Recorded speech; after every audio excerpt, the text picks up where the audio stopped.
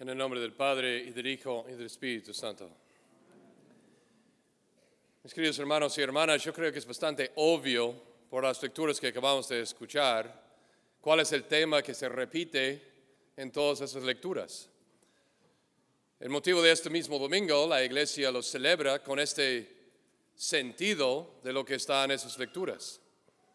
Sentido de la alegría, del gozo que debemos de tener en el Señor. En latín, este domingo, tercer domingo de Adviento, se llama Gaudete in Domino. Y quiere decir, alégrense en el Señor. En las lecturas que acabamos de escuchar, atentamente, escuchamos, canta, hija de Sión, da gritos de júbilo, gózate, regocíjate de todo corazón. Y al final, Él se goza y se complace en ti, te ama y te llenará de júbilo por tu causa. El Salmo también nos hablaba de regocijarnos en el Señor. Sacarán agua con gozo de la fuente de salvación. Den gracias al Señor, proclamen su nombre, alaben al Señor, griten jubilosos. Es un mensaje constante. Regocíjense, alégrense, estén llenos de gozo. Y luego San Pablo a los Filipenses les dice, alégrense siempre en el Señor, se lo repito, alégrense. Es bastante claro, yo creo. Y sin embargo, nosotros podemos vivir en un momento, en nuestra propia vida, en nuestra familia, en nuestra parroquia, en nuestra iglesia, en nuestro mundo, en la política, donde no vemos motivo en ese momento para alegrarnos, sino al contrario. Nos podemos sentirnos decepcionados, angustiados, tribulados. Podemos sentirnos que, ¿para qué ya? ¿Para qué? Parece que todo el mundo va para abajo en vez de para arriba. ¿Por qué no voy a ir con ellos? ¿En qué esperanza voy a tener? ¿No? Y podemos desesperarnos, desanimarnos, sentirnos angustiados por las tribulaciones o los problemas que hay en la vida, que hay en la iglesia, que hay en el mundo. Y en vez de querernos alegrarnos, sentimos tristes, abrumados, negativos, angustiados. Y podemos dejar que esto nos gane. Les recuerdo que San Pablo, cuando escribió esas palabras, alégrense siempre en el Señor, se lo repito, alégrense. Él no estaba sentado encima de una montaña tomando un banquete suculento, disfrutando de una brisa suave y gozando de la vida. No, estaba encarcelado en una celda en Roma, encadenado y sufriendo la tribulación y la dificultad de la persecución contra él por haber predicado el nombre de Jesucristo. En otras palabras, está en un mal momento. Y estando ahí, en medio de la tribulación, de la lucha, de la dificultad, él escribe a los filipenses, alégrense siempre en el Señor. Os lo repito, alégrense. Se lo repito, dice San Pablo.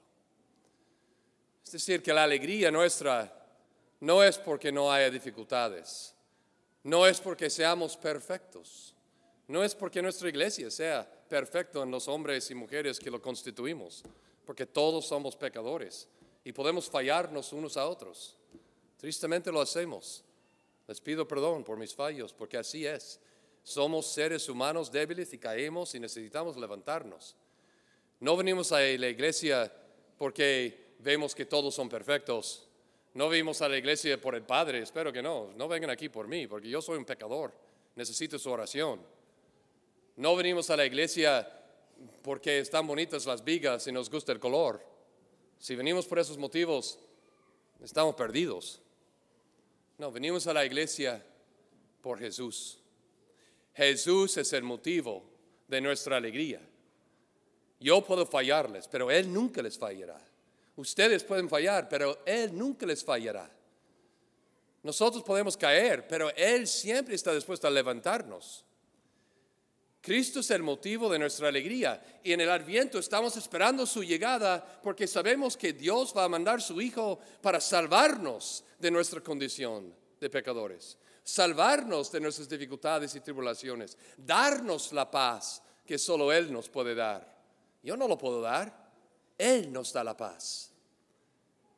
Cristo quiere que encontremos en Él la fuerza, la luz, la gracia, la alegría, el gozo de tener al Señor que tanto nos ama, que incluso a pesar de nosotros mismos. En la oración eucarística primero que vamos a rezar, dice, no por nuestros méritos, sino conforme a tu bondad, trátanos, Señor. No por nuestros méritos, no nos merecemos nada. Por la bondad de Dios, Dios ha querido mandar su Hijo para cargar sobre Él nuestro pecado, para liberarnos y darnos nueva vida. Y esa es la alegría que estamos esperando, la salvación, el sentido de la vida, que mi felicidad no es un momento, ¿no? Acabo de tomar unos wings, ¿no? Buenísimas, de cena, deliciosos, fue un placer comerlos, pero ya se pasó. No voy a tener eterna alegría en comer wings, ni en cualquier otro placer de esta vida pasajera. Podemos disfrutarlo, yo los disfruté mucho. Y después tomé un buen postre. Estaba bien bueno. Sí, hay que disfrutar la vida.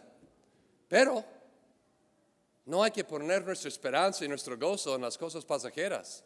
Y a veces lo hacemos con las adicciones, con el alcohol, con la droga, con el sexo, con tantas cosas que nos tenta en este mundo. Y sin embargo todo ello pasa y muchas veces nos deja vacíos en vez de llenos. Y Dios aquí nos está diciendo, alégrense en el Señor, encuentren en Él la verdadera paz, la verdadera alegría. Si el Padre Thomas les falla, no dejen al Señor, no, encuéntrenle más a Él. Si se fallan entre sí, no se desesperen y echen la toalla, ayúdense mutuamente a volver a encontrar la plenitud de la verdad, la alegría que solo Cristo nos puede dar. Tenemos que mirarlo a Él y encontrar en Él la verdadera paz, la verdadera alegría, la que es eterna, no pasajera. Esa es la invitación de esas lecturas para nosotros. Ese es el motivo de este color hoy, la color rosa que usamos el tercer domingo de Adviento y el cuarto domingo de Cuaresma. Es para recordarnos de este grande don de Dios, que estamos preparando para su llegada, pero estamos seguros que viene para darnos esa fuerza, esa luz y esa alegría que solo Él nos puede dar. Alégrense en el Señor. No simplemente alégrense y disfrutan vanamente, superficialmente, estúpidamente, perdone la palabra. Quizás esa palabra es un poquito más fuerte en español que en inglés. Pero no se alegren en las cosas que no valgan la pena. Alégrense en el Señor. Se lo repito, dice San Pablo, alégrense. San Juan el Bautista, en el Evangelio que acabamos de escuchar de San Lucas, nos dice también cómo podemos alegrarnos en el Señor. Él dice que viene uno más grande que Él no es digno de desatarle las sandalias, que es a Él a quien tenemos que venir, a Cristo. Pero también nos dice un camino de la alegría que quizás es la mejor forma de prepararnos para la Navidad. En aquel tiempo la gente le preguntaba a Juan el Bautista, ¿qué debemos hacer? Y él contestó, quien tenga 2 túnicas, que dé una al que no tiene ninguna. En otras palabras, no pienses solo en ti mismo. Olvídate de ti mismo y piensa en los demás. Es el camino de la alegría. Cuando solo pensamos en nosotros mismos, terminamos mal. Solos, angustiados y con indigestión. Imagina que tú tienes un galón de helado y tienes 7 hermanos. ¿Sí? Tú tienes la oportunidad de comerlo todo solo y terminar enfermo, porque no se puede comer un galón de helado sin que le afecte, ¿verdad? O puedes compartirlo con tus hermanos y disfrutarlo como familia. La actitud de tomar todo para mí, llenarme y solo satisfacerme a mí, termina en no estar feliz para nada. Cuando estamos dispuestos a entregar y ofrecer y compartir, incluso si yo doy sirvo el helado para todos mis hermanos y al final no hay nada para mí y les veo felices, le aseguro que vas a sentir más feliz tú que si hubiera comido todo solo. Yo tuve esta experiencia cuando estaba en Roma como formador de seminaristas. Y en el verano, Roma era muy caliente, entonces íbamos al sur de Italia, donde está la península sorrentina. Y ahí está la isla famosa de Capri. Y nosotros teníamos un lugar donde quedábamos 2 meses durante el verano para hacer estudios y veranear y bajamos al mar. Y llevamos siempre con nosotros unas sandías bien sabrosas. Y debajo del sol, cerca al mar, ustedes saben que se antoja una buena sandía, ¿no? Pues yo muchas veces me encargaba de cortar la sandía para los seminaristas, para asegurar que todo el mundo tenía un pedazo, ¿no? Porque eran 200.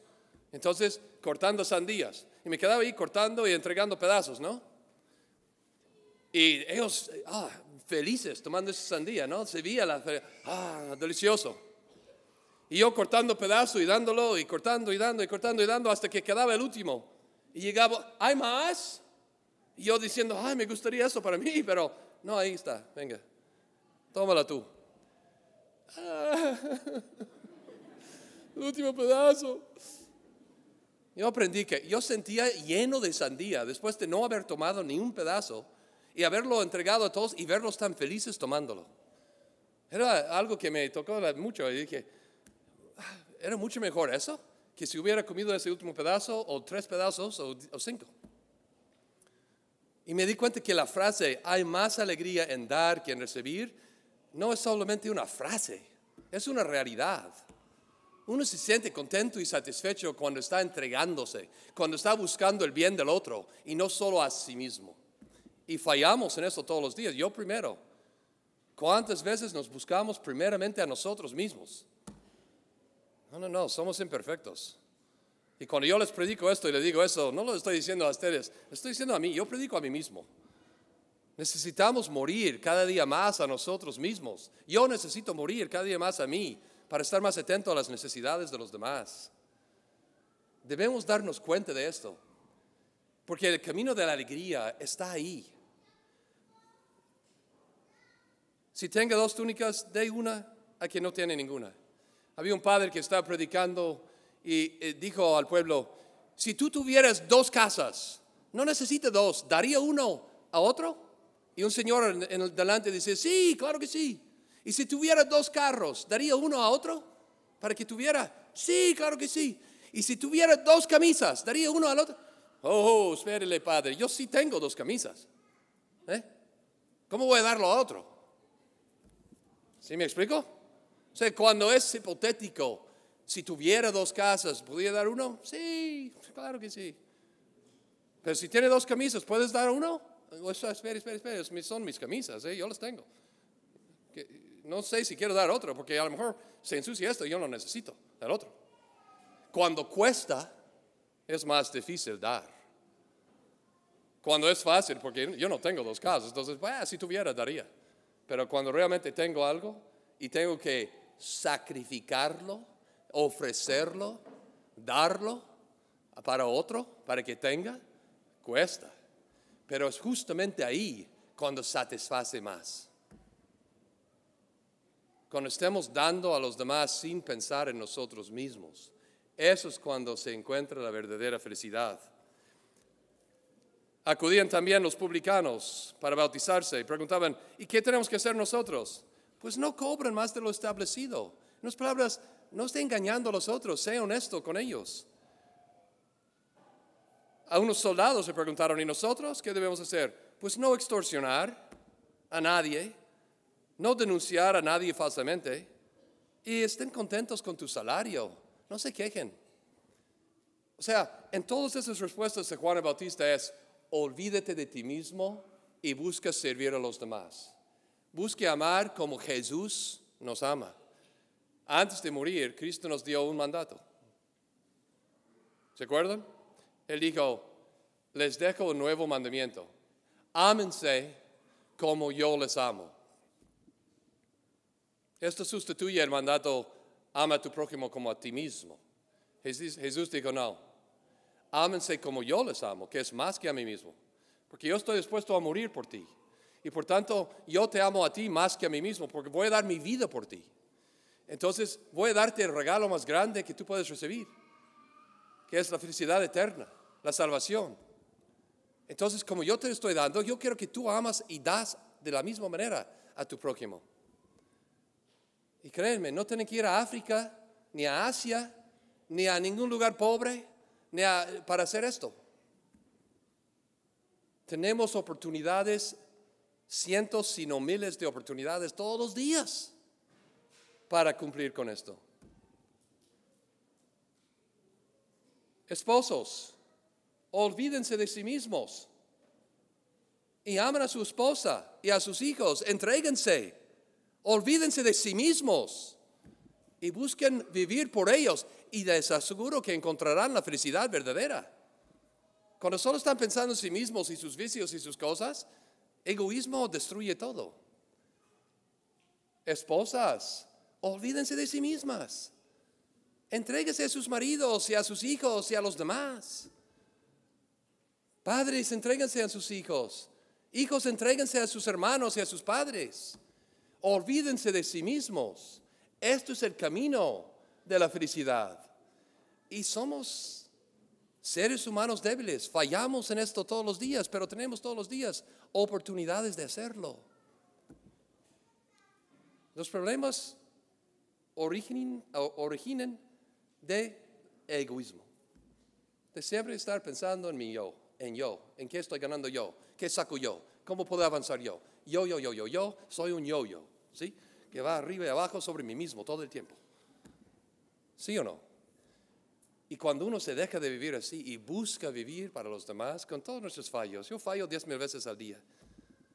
Hay que seguir levantándonos y esforzándonos para ser mejores, para amar a los demás y encontrar la verdadera felicidad, que no está en contentarme a mí mismo, sino amar a Dios y amar a mi prójimo. Y dígame si no tienen miles de oportunidades todos los días para hacerlo en casa, con su esposo o su esposa, sus hijos o sus padres. Si no lo tiene, todas las oportunidades con tus hermanos para hacerlo todos los días. Si no lo tiene en tu trabajo, con la gente que se encuentran, o cuando van a la tienda para comprar, la forma con quien trata a los que ni se conoce porque son extranjeros que acaba de encontrar. Y les puede cortar el paso para llegar primero, o les puede ceder el paso para pensar en el otro antes que en ti mismo. Tenemos oportunidades abundantes. Si las aprovechamos o no para encontrar la verdadera felicidad que viene en amar como Cristo nos ha amado y encontrar en Él la salvación y ponerle a Él como el centro de nuestra vida, entonces estaremos felices no solo por un momento, sino eternamente. Y debemos hacer esto no con un cara triste y tengo que hacerlo porque si no, no. Hay que hacerlo con alegría. Hermanos míos, alégrense siempre en el Señor. Cuando es fácil, cuando es difícil, en todo momento. En el Señor es la clave. Si la tengo por delante y busco vivir por Él y los demás, estaré feliz. Si me tengo a mí mismo por delante y busco vivir por mí mismo, mi mundo es muy chiquito, muy angustiado, muy defensivo, ya lo sabemos. Vamos a esforzarnos. Hay un ambiente en Adviento, preparándose para la Navidad, que incluso la gente atea, secular, se nota que están felices. Llega la fiesta, ¿no? Llega el momento. Están comprando regalos y todo, es buenísimo. Comprar regalos para regalarlos. ¿Pero por qué? Porque nos llega el regalo más grande, Jesucristo nuestro Señor, y queremos compartir su amor con los que están en nuestro entorno. Eso es el sentido de la Navidad. Eso es el sentido de la alegría, de la verdadera felicidad.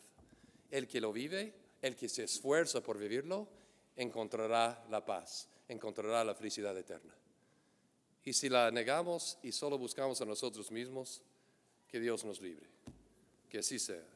En el nombre del Padre, del Hijo y del Espíritu Santo. Amén.